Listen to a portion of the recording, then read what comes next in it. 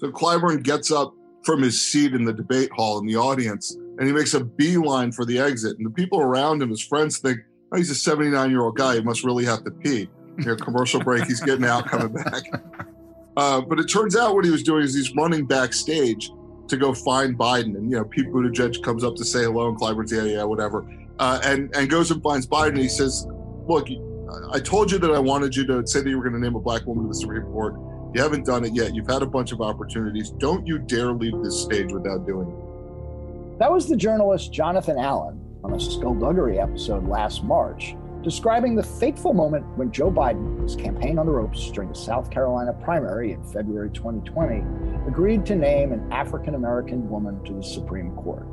It was a commitment made under intense political pressure from House Majority Whip James Clyburn, the most powerful black politician in the state. But it paid off big time. Biden made his pledge, Clyburn endorsed the next morning, and the former vice president won a resounding victory in South Carolina, putting his campaign on a glide path to the nomination. And now Biden's nearly 2-year-old campaign pledge has become newly relevant as Justice Stephen Breyer announced his plans to step down from the court at the end of his term, giving the Democratic president his first chance to select the nominee. Who will Biden actually pick, and how much difference will it make? We'll discuss with 2 veteran Supreme Court watchers, Dahlia Lithwick of Slate and Jess Bravin of the Wall Street Journal, on this episode of Skullduggery. I do solemnly swear that I will faithfully execute the office of President of the United States and will, to the best of my ability, preserve, protect, and defend the Constitution of the United States. So help me God. So help me God. So help me God. So help me God. So help me God. So help me God. I'm Michael Isikoff, Chief Investigative Correspondent for Yahoo News. I'm Dan Kleidman, Editor-in-Chief of Yahoo News.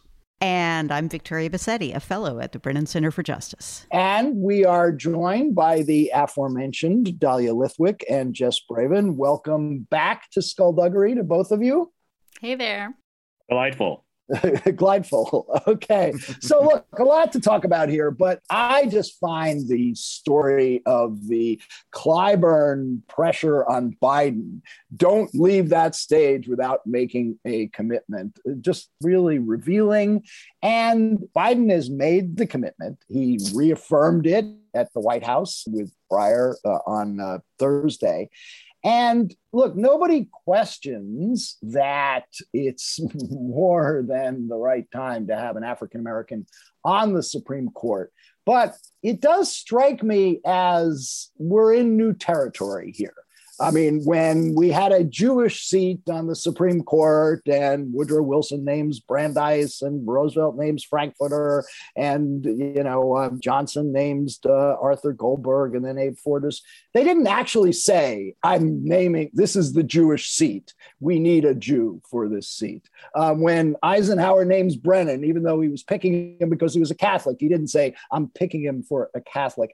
Is it a good thing to sort of explicitly say a Supreme Court pick is going to be named because of his or her ethnicity? Dahlia, take that one.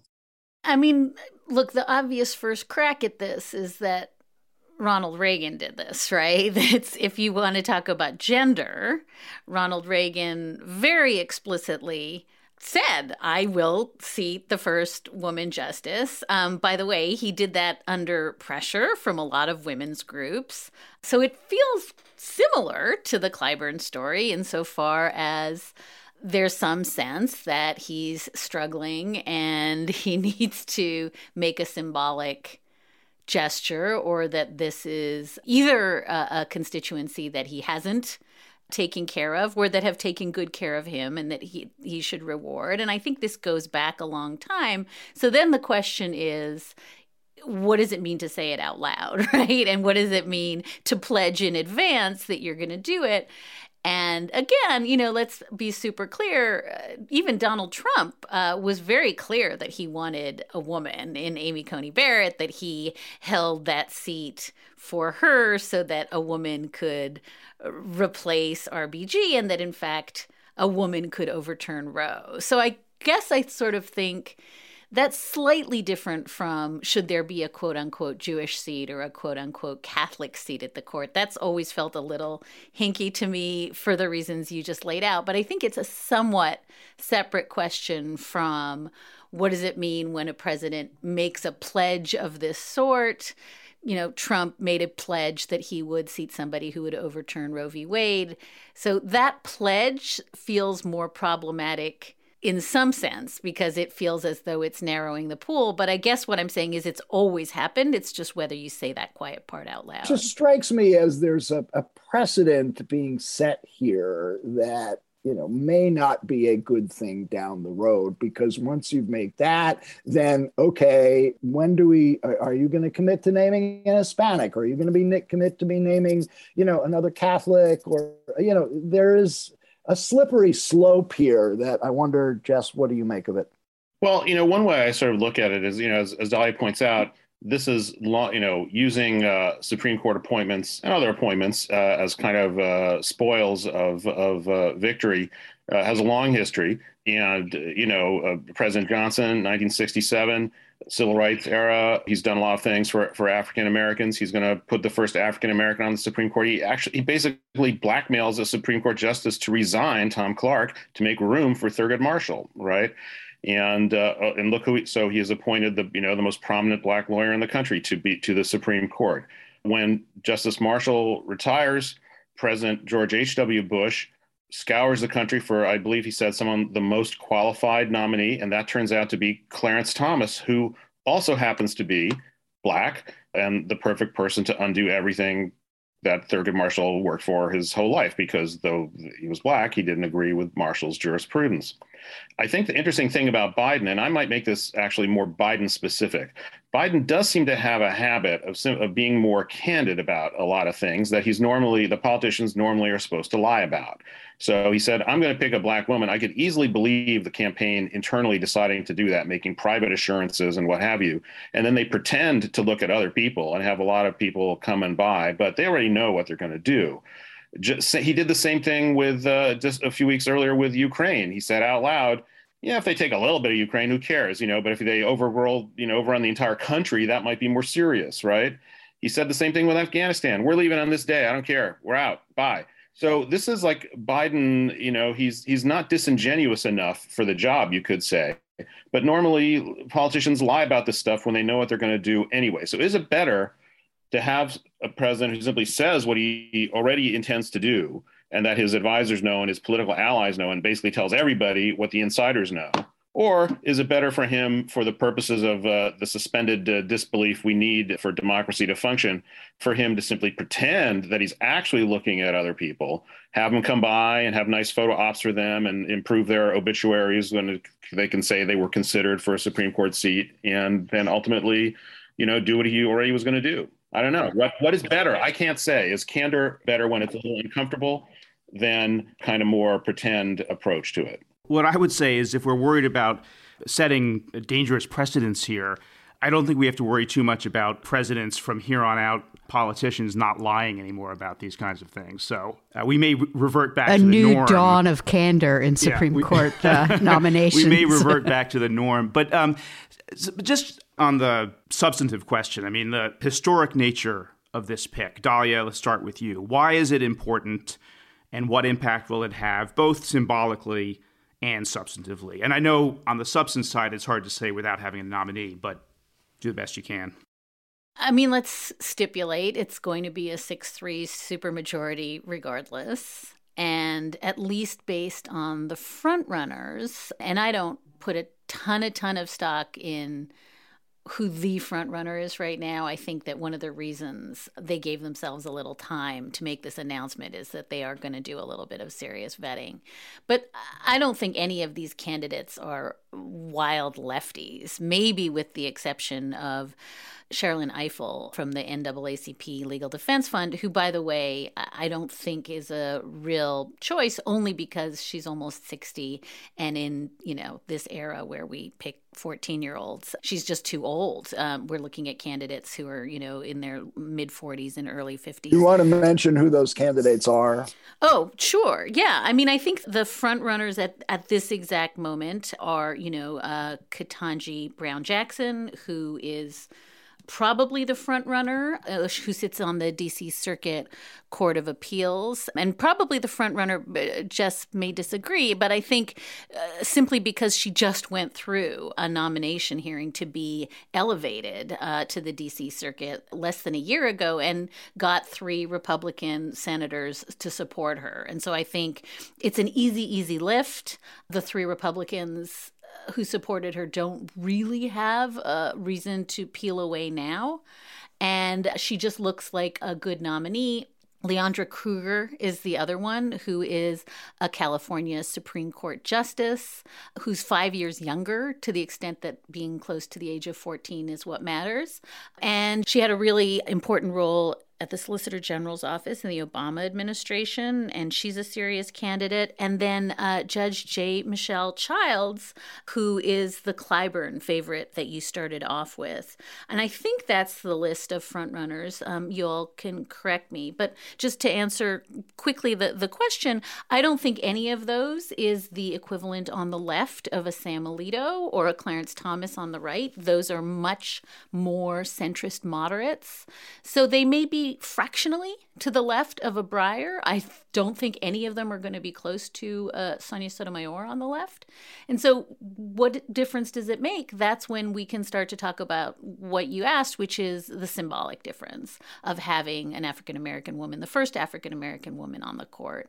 And I would just say quickly that every single study that I've shown suggests that diversity obviously makes a huge difference in terms of how the justices think about writing about a case when they, it's always been interesting to me that all 3 of Justice Scalia, Justice Kennedy, Justice O'Connor would say that after you came out of a conference with Thurgood Marshall, your whole sense of the world was different. That you knew what you didn't know.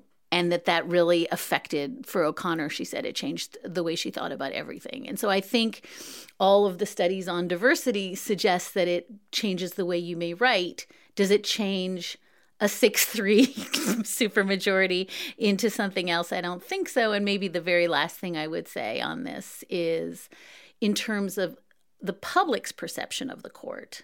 Again, all the studies seem to show that the public really does value having a court that looks like America and that matters. But on the substantive legal front, I don't think that swapping out Breyer for any of the folks I've mentioned is going to make a huge, huge difference at the court. So if there are politics surrounding Biden's decision on who is going to replace Breyer, there were also some pretty sharp politics about Breyer's decision to resign. And Dahlia, you just wrote a piece in Slate that argues that although Breyer protested rather vigorously in the lead up to his resignation, that he was being unpolitical, that his resignation and the way he resigned may have been one of the most political things he's ever done. I'm wondering if you could elaborate on that. I mean, I guess that is the existential knife edge that Breyer has lived on for decades, right? I mean, he, almost more than anyone on the current court, made a point of saying over and over and over again, for years, by the way, long before this polarized moment, we are not politicians. He used to say, we are not junior varsity politicians. We are not legislators in robes. If you think that we are just pulling the lever based on, our politics, you're wrong. And even though, we've heard protests to that effect from Amy Coney Barrett, she was sitting next to Mitch McConnell when she said it. When Samuel Alito has said it, he was giving a very inflammatory speech. I think Breyer really believed it. It wasn't PR for him. He really, deep in his bones, believes that justices are different from political actors. And so the idea that he would time his resignation in such a way, this could have happened in May or June, I think, which is how historically the last couple of decades, that's when we've seen, I think, Justice Souter maybe announced in April. But January's early. And the only reason that most folks can see for doing it this early is because he wanted to give a great big runway to the Biden administration to get somebody confirmed in his stead and not leave it to July when we get up close to the November elections. And so I guess I would just say this is one of those places where if Mitch McConnell hadn't continued to insist that if the Senate flips in 2022, not only is he not going to confirm a Biden appointee in 2024, but wouldn't do it in 2023, this just jammed Breyer in some sense politically from both sides. He had incredible pressure from the left to step down and not get into the situation that Ginsburg unfortunately left us with. And from the right, immense pressure to step down because Biden needed time to name a replacement. And I think that political jamming from all sides really didn't sit comfortably with his story that he tells us about him as a nonpartisan actor. And so in some sense, the heartbreak for me is that this guy who lived his life devoted to this one idea, which is don't look at me through this political lens, just performed the most partisan political retirement. You know, you mentioned they're going to do serious vetting. I'm a little surprised that Biden said he's not going to name his pick until the end of next month. They knew this was, coming for a while or likely to be coming. They knew who the leading candidates were. Why aren't they ready to go, right away with a nominee? Jess, what do you think? Well, I think, firstly, he said he'd do it by the end of February. He didn't say he would do it at the end of February.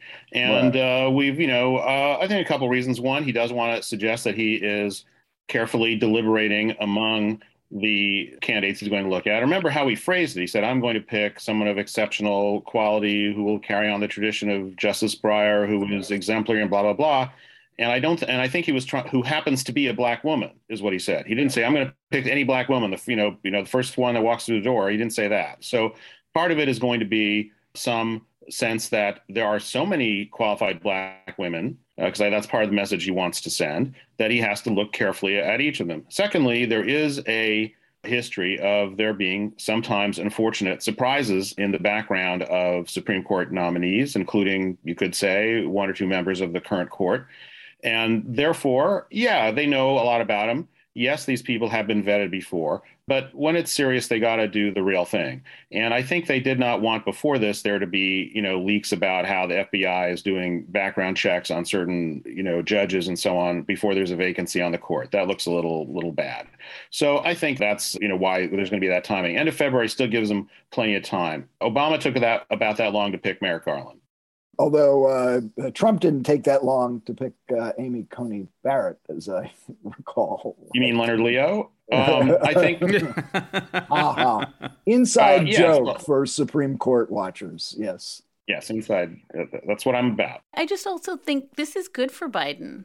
I mean, in a week of just tanking horrible bad news, I think that this is a space that he's comfortable in. I think that this is something that he can exert some control over. This is kind of a nice story to tell. And so I think that just when you're surrounded by can't get on top of COVID, can't get on top of Ukraine, can't do anything right, this is a story that I think there's some reason to let it spin out for a little while, because it's certainly, exciting and goosing constituencies who are just pissed about everything else. I don't know. I think why not let this play out over a couple of news cycles? And frankly, even if there were a little bit of controversy around the pick, not too much, but a little bit, that wouldn't be bad for him either, in terms of, as you say, juicing the Democratic base and continuing the conversation. And in that light, let's talk about, again, knowing that we don't have a nominee yet, but in terms of the likeliest candidates, the ones that you laid out,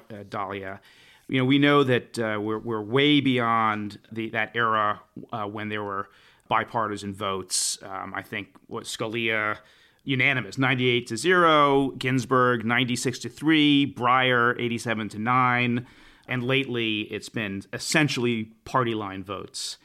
And that, I'm sure, will happen in this case as well. But is it possible, do you think, that any of these possible nominees would get a handful of Republican votes? The one that people talk about the most is Ketanji Brown Jackson, because 3 Republicans already voted for her for the D.C. Circuit. But what do you guys think? I'll start with Jess.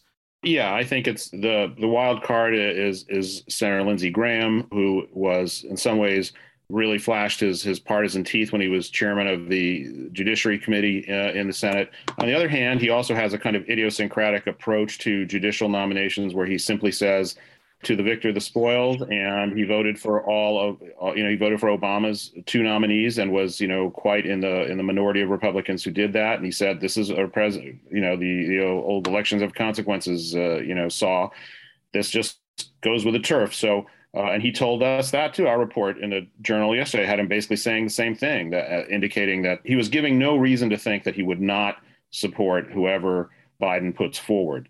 So I think, in that way he can maintain his own idea of, philosophical consistency. And you have, of course, the 2 moderate women senators who have been sensitive to criticisms about, implications for women by Trump's appointees.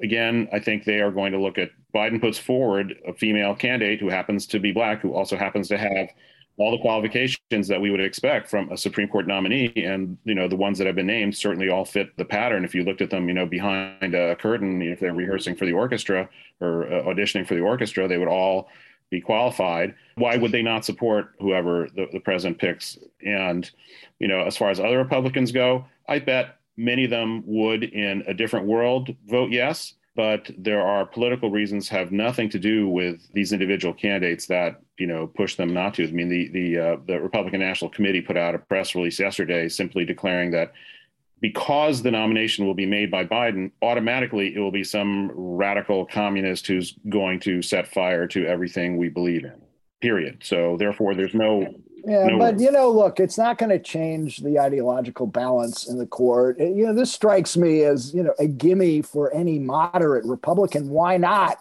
vote for Biden's pick? I mean... Or a Romney, say. Yeah, Romney, Tim Scott. I mean, wouldn't even be surprised. I mean, if Graham is going to support, then, Thune, a lot of, you could get 10 to 12 Republican votes for the nominee. They already didn't get those votes for her on the D.C. Circuit. Why are they all of a sudden going to get them, for the... Yeah, because they've taken the heat over voting rights, and this would be an easy I think vote. A lot of it, my understanding, I think this is the story in the Post flicked at this, but there's a decision to be made how much this is payback for Kavanaugh and Barrett too. And I think folks like John Cornyn are making noises saying, after what you did to our guy, this is what we're going to do. And so I completely agree, Mike, that this is a gimme. You take the win and you don't, you say this is a historic African-American woman candidate and you just turn down the temperature. But I think there's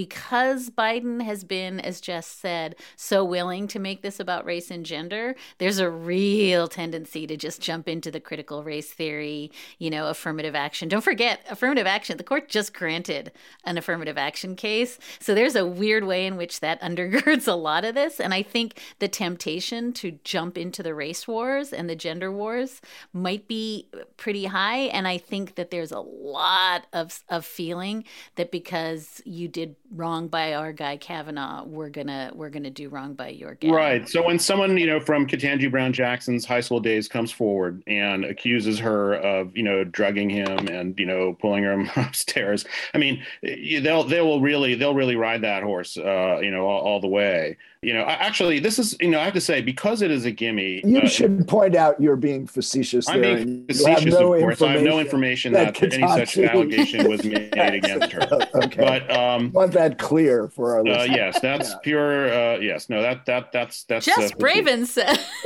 Yeah. I said if or Jess Braven reporting. What I'd say this, because it is really pretty much a fait accompli. There'll be a narrow confirmation. The hearings sort of matter because Biden is framing this as it's time for a qualified Black woman to be on the court. Looking at, well, what is a qualified Black woman is going to become the question when we have those confirmation hearings, whoever it is, and how well the nominee acquits herself may have an impact on some marginal Republican votes, right? That may be, something that affects it. But overall, though, the Republican approach seems to be that Biden is not a legitimate president. Anyone who works for him or is favored by him is automatically illegitimate, and doing anything to perpetuate his control of the government is anathema. I think that's kind of a theme of much of Republican politics now. And so what's in it for any Republican senator to vote for a Biden nominee? What do they get out of that? Well, they do like to portray themselves as wanting African American support and open to people of color. And, I would think that there's a particularly after just how bruising the battle was over voting rights, I think that there will be a push by more Republicans than you think to back this nominee. But I should say the one thing we can say with certainty is that every Republican planning on running for president, i.e. Tom Cotton, Ted Cruz, and those, will adamantly oppose this nomination. One thing I thought was interesting, like I'm sure all of you, you're on too many mailing lists.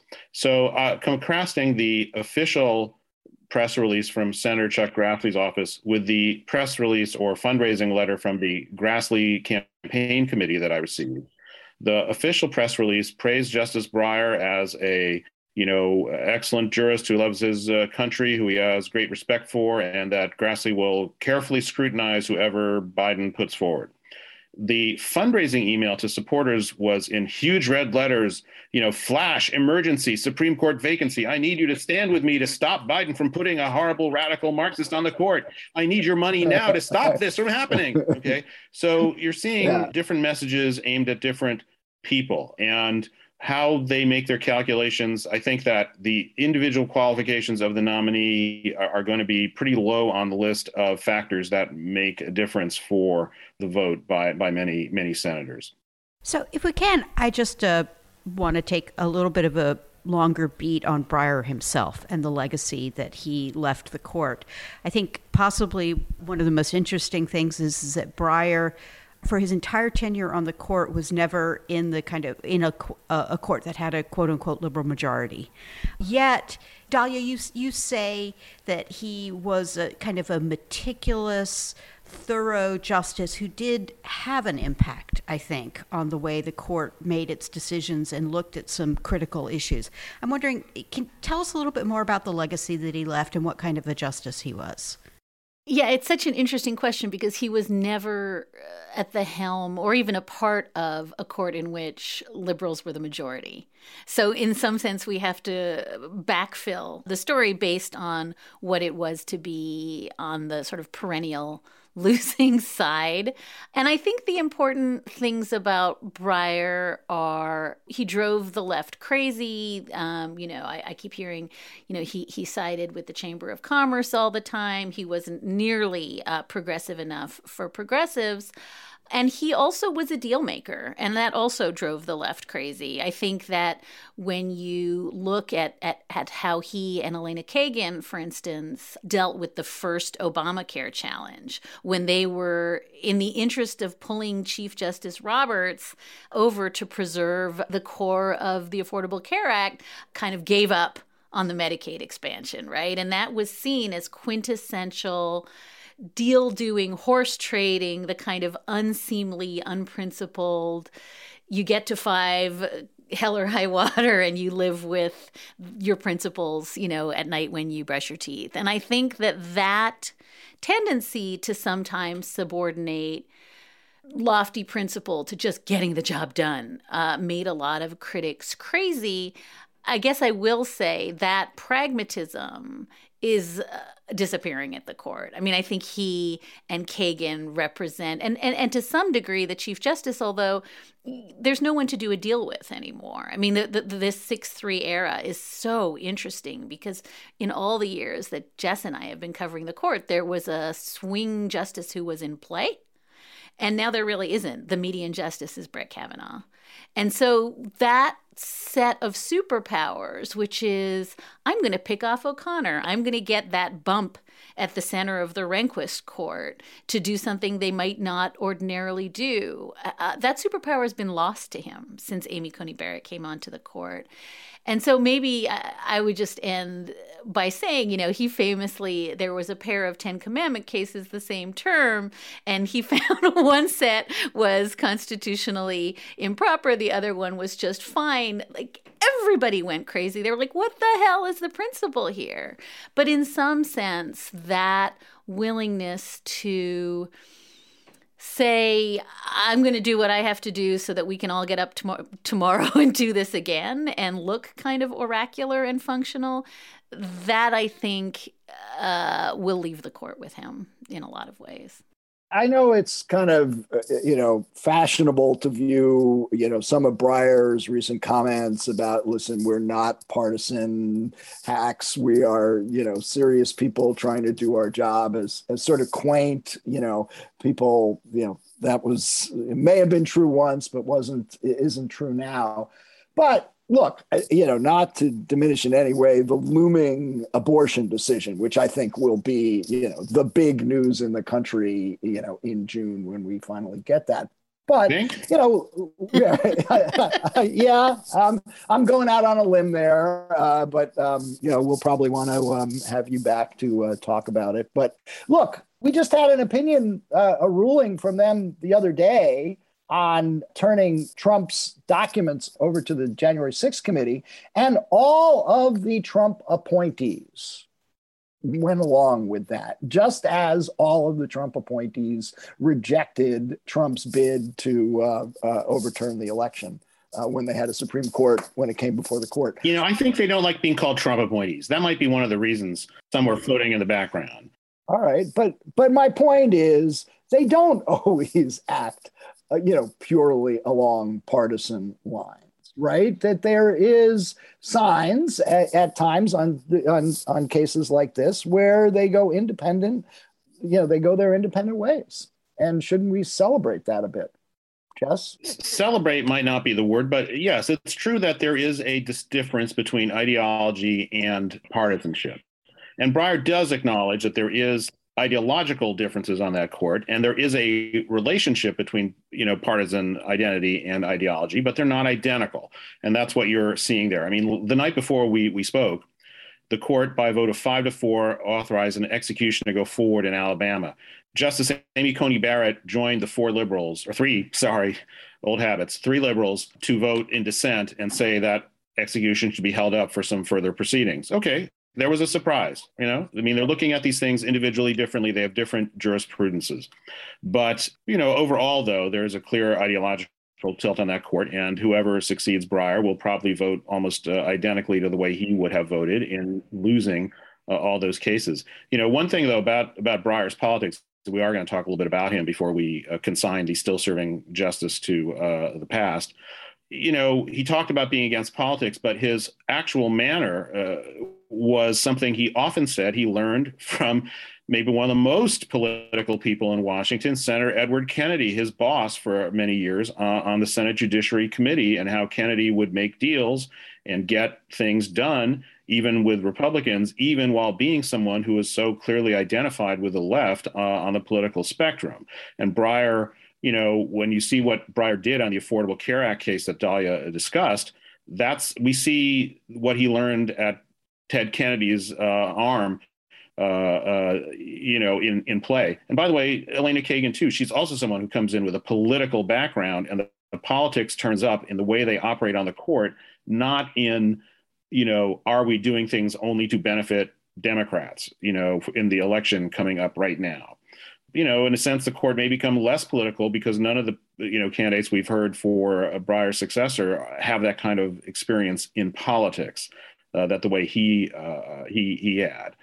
So a weird combination of pragmatic, politician and, head in the clouds professor he brought to the court. It is interesting to note that the Supreme Court is losing one of only two members who have any legislative branch experience, kind of leaving the court essentially filled with people who are who have a little bit of executive branch privilege, but by and large are just, kind of very much creatures of the judiciary. And if I could add, just to gild that beautiful lily, but I think that there's one other way this inflects the way the court functions, which is it's not just that he had, legislative branch experience. It's not just that I interviewed him last year, and he was saying how much he learned from watching folks in the Judiciary Committee reach across the aisles and do a deal. What Jess was just suggesting, you subordinate your ego, you find the point at which you agree, and you don't take credit, right? Like all of those are political instincts.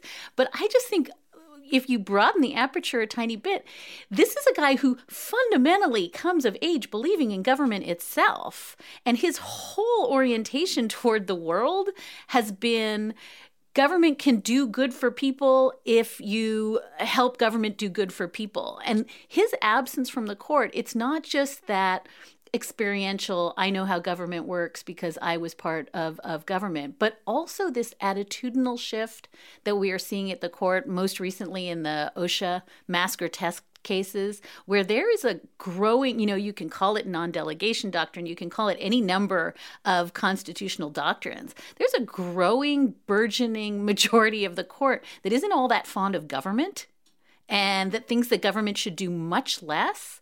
And having Breyer, who really this is the blood that runs through him is that government fixes stuff, leaving the court, I think that's a really profound shift that we haven't fully thought through. Yeah, and there's one related point I'd make on this. When I started covering the court, Breyer and Scalia represented real polls, not just in outcomes, but in judicial method.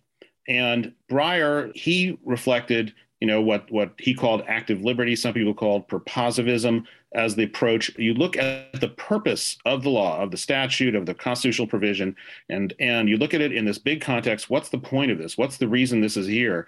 And as a court trying to construe it, we work to help the legislature make effective its ambition. We help them do what they were trying to do in the way we construe these legal provisions. On the other end was Scalia saying, who knows what they wanted to do? We know what the words they put on paper, and our job is to figure out what those words exactly mean and follow it. And if they think we got it wrong, they can change the words through a amendment or new legislation. Okay, those were the two approaches. And they were battling, and that was a court that had David Souter, a moderate Republican on it, Anthony Kennedy, and which approach was going to win was up in the air. And now we know who won. Justice Breyer outlived his good friend Justice Scalia, but Scalia had the victory because you have a court where they are committed to this textualist, as they say, approach, where it's the words that they're going to look at, and the words are going to mean what they say they mean, and what we might think the government was trying to do by passing a law called the Occupational Safety and Health Law doesn't really matter because they didn't talk about nationwide vaccine mandates in the face of a global pandemic, so there's no authority to do it. That's really, I think, a difference in legal philosophy. Elena Kagan clearly is sympathetic to that, although she said we're all textualists now, famously at Harvard Law School. But that approach to the law is not going to prevail at this Supreme Court, except in the rarest instances. Before we leave Justice Breyer, I just want to ask one last question, because the other thing that the Supreme Court is losing with him is its great asker of hypotheticals. He was famous for convoluted, mysterious, indecipherable, often hypotheticals. Dahlia, what was your favorite question that Breyer ever asked from the bench?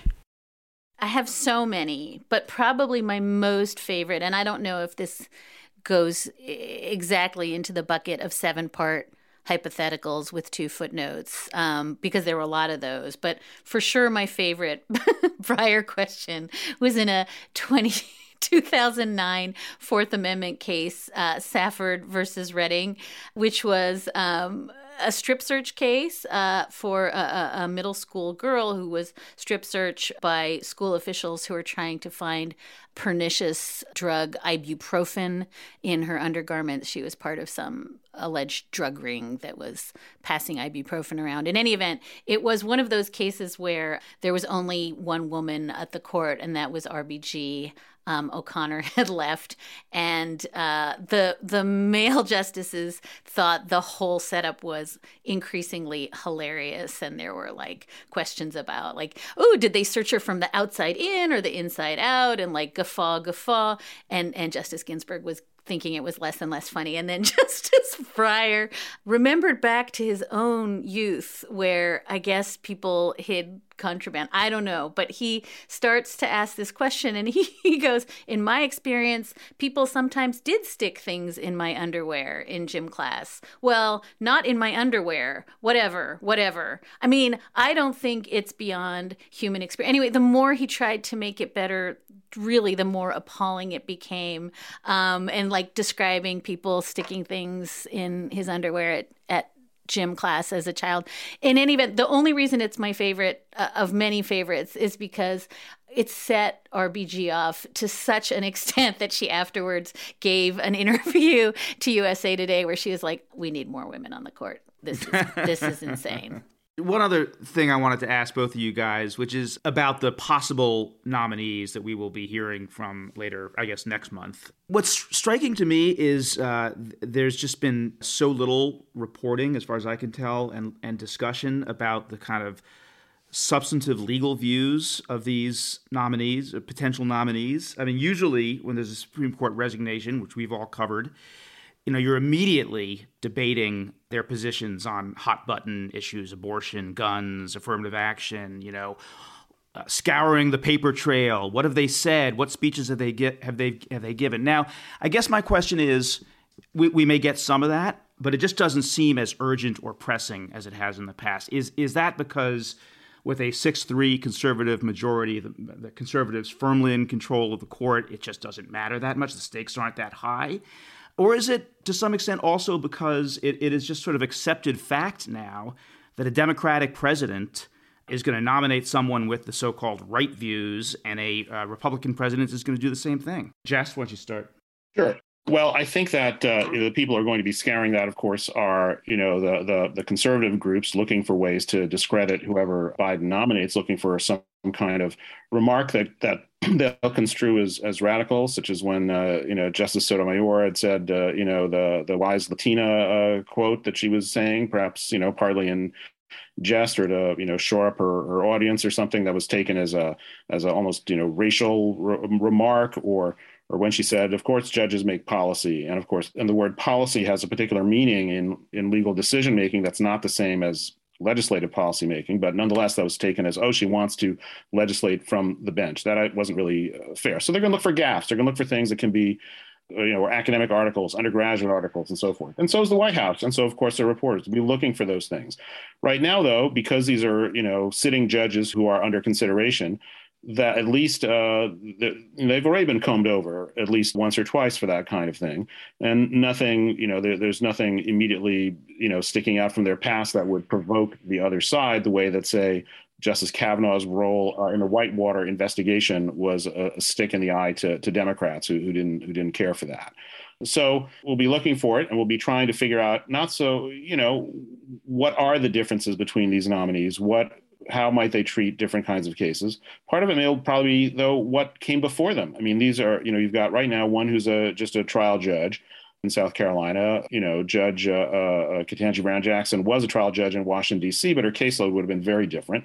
And Justice Kruger in California is hearing appellate cases involving California state law. So, they're going to have different caseloads, and that will lead to kinds of different opinions. So we'll be looking for ones that are notable there. Two other comments I might offer you. Maybe you can cut them in or cut them out if you want.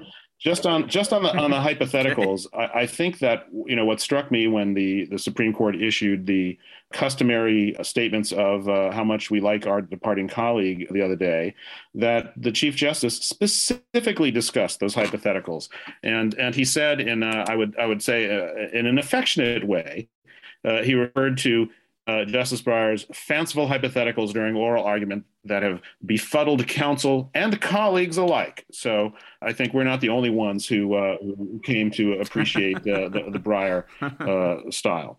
And if we are looking at these particular candidates, Biden in some ways may have taken a playbook move from Trump, in looking at Judge Jackson, because in signaling in ways for Justice Kennedy to move on, there was a lot of talk from the Trump White House about nominating one of his aides, particularly Brett Kavanaugh, who Justice Kennedy has great affection for and who had clerked for him, and who Kennedy saw in some ways as a protege. We'll see how right he was. But similarly, Judge Jackson not only was a clerk for Justice Breyer, she also served on the U.S. Sentencing Commission, which is an agency that is a Justice Breyer brainchild, that Justice Breyer's brother, Judge Chuck Breyer from San Francisco, is currently a member of. I mean, she is somebody who is quite bled in the Breyer way and the Breyer approach, whether she carries that forward on the bench or not. She understands him and what he is about. And to the extent that Justice Breyer would feel more comfortable leaving, thinking his legacy will be in good hands, focusing indirectly perhaps on Judge Jackson is a way to kind of move that along. And that, of course. We should point out that Judge Jackson's most notable ruling from the bench, the one in which she directed that Don McGahn, the former Trump White House counsel, had to testify, was a huge decision for Democrats on Capitol Hill. And that solidified, I think, her frontrunner status for this nomination. But before we go, I mentioned before the looming Mississippi abortion ruling, which we expect to be coming the end of June, early July. This strikes me as, perhaps the biggest, most consequential Supreme Court ruling in decades. I want each of you to go out on a limb and tell us what that opinion is going to say and what the fallout will be. Dahlia, you go first.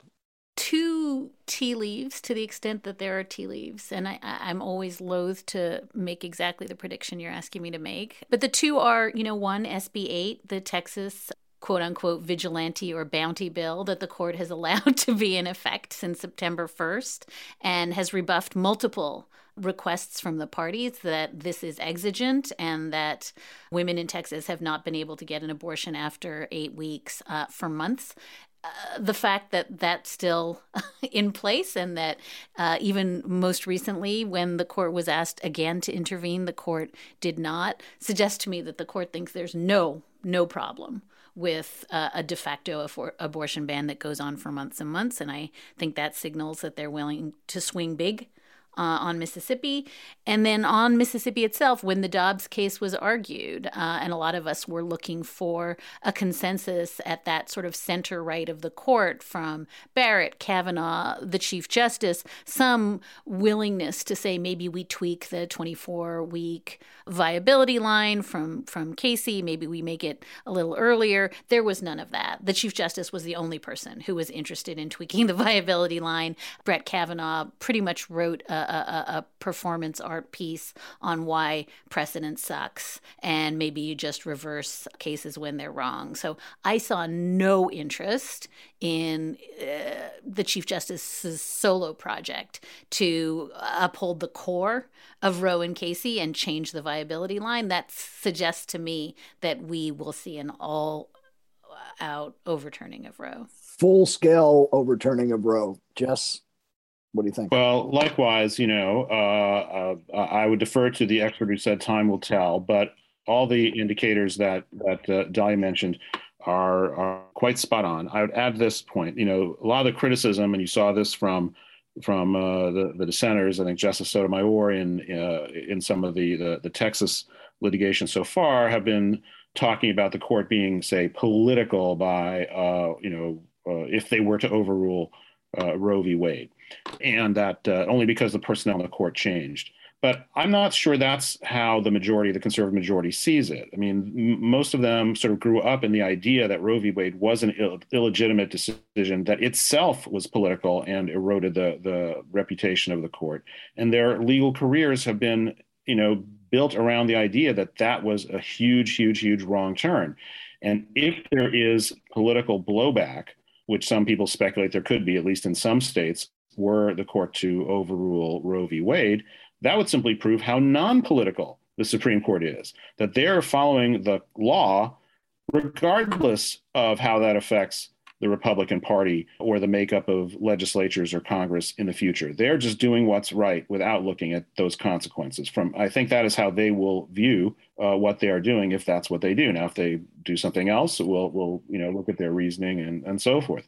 But I don't see any. I think that on the majority right now, I don't think they see any of the traditional factors that are supposed to uphold questionable precedents benefiting Roe. And I think they see many, many, many reasons why, in their view, the constitutional structure would be cleaner and more in keeping with its so original I'm basis. Just thinking to wrap up here, a 5-4 decision overturning Roe. That's no. That would be no. 6-3. 6-3. Roberts. You could. I mean, there are a few ways it could break down. I mean, if the Chief Justice sticks with his approach that the Mississippi law might be okay, but there's no reason in the case presented to go beyond it, you could see, say, theoretically, 5 to overrule Roe, concurring opinion, by the Chief Justice upholding the Mississippi law, and then 3 dissents. On the other hand, there is a lot of benefit to being in the majority, because if you're the Chief Justice, you decide what that opinion is going to say. So if there is no question that the court overrules Roe, the chief would have a big incentive to be the one who guides what that looks like and what the court says about it. So, that's a factor to consider. I would say there will be at least 3 votes to strike down the Mississippi law. I feel I can confidently predict that there will be 3. There may be as many as 3 votes to strike down the Mississippi. So cautious. You're so cautious, right? Can I say one quick thing that I've said on this show before, but I always feel like I have to say it, which is you also have to look at the whole chessboard, and that this June, July are not going to bring about just Dobbs, the abortion case. We're going to have the biggest gun case we've had in a decade. We're going to have a massive EPA case. We're going to have a massive church funding, school funding case. I mean, there are so many things. There's nothing that's not on the docket. And I think that you can't look at any one case in isolation. At least John Roberts doesn't. And I think part of the question has to be, what do we do 6-3? How many of these do we do 6-3? Because it's going to be, I think, by any measure, the biggest term we've ever seen. But I do think that doing all of it at once sometimes looks a little crazy in a midterm election year. And so to not think about those other things that are also coming down and what the appetite is to do all of them at once is to sort of miss a little bit of the board. If you are right, well, you're clearly right, because all those decisions are coming. We will want to have both of you back to process where the court has come down and what it all means. Thanks for joining us. It was great.